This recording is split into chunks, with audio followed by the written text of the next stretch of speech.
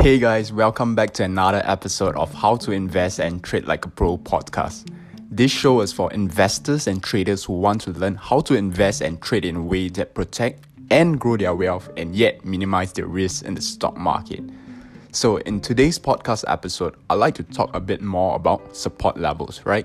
So if you guys are not sure what support levels are basically similar to a price floor. So what does a price floor do to prices? It means that when prices reach that price floor, prices tend to bounce back up. So similar for support levels, when the prices in the price chart experience a support level, prices tend to bounce back up at that level, right? So why does support level work? So to give you a bit more about the background of the psychology behind support levels, I'd like to tell you this quick analogy, right? So I'm from Singapore. So in Singapore, I'm not sure whether it happens in other countries, but it happens in Singapore. So in Singapore, people like to queue for stuff, right? So for example, let's say there's a sale for an item.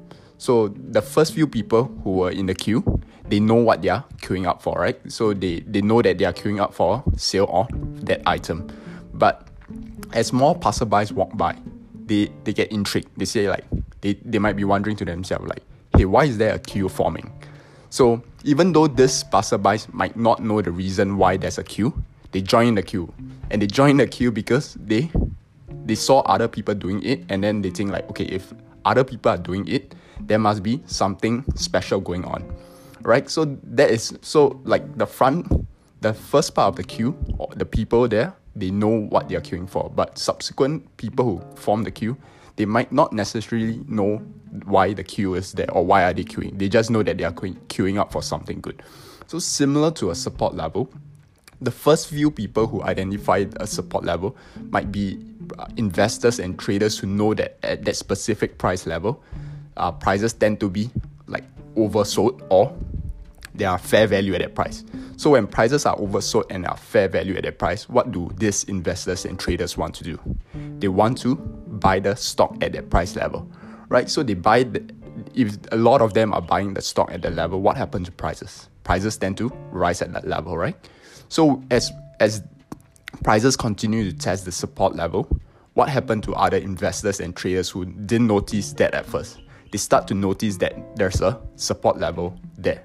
So these investors and traders, similar to the passerbys who just walk past the queue, they might not necessarily know the reason why prices are bouncing off that level, but they know that a support level is there, right? So these passerbys, they see the queue forming and they know there's a queue. So they think that there must be something good at the level, right? So similar, investors and traders who come after that, they see the support level and they think okay, at this level, there must be something going on. They might not know the reason, but they know there's something going on there.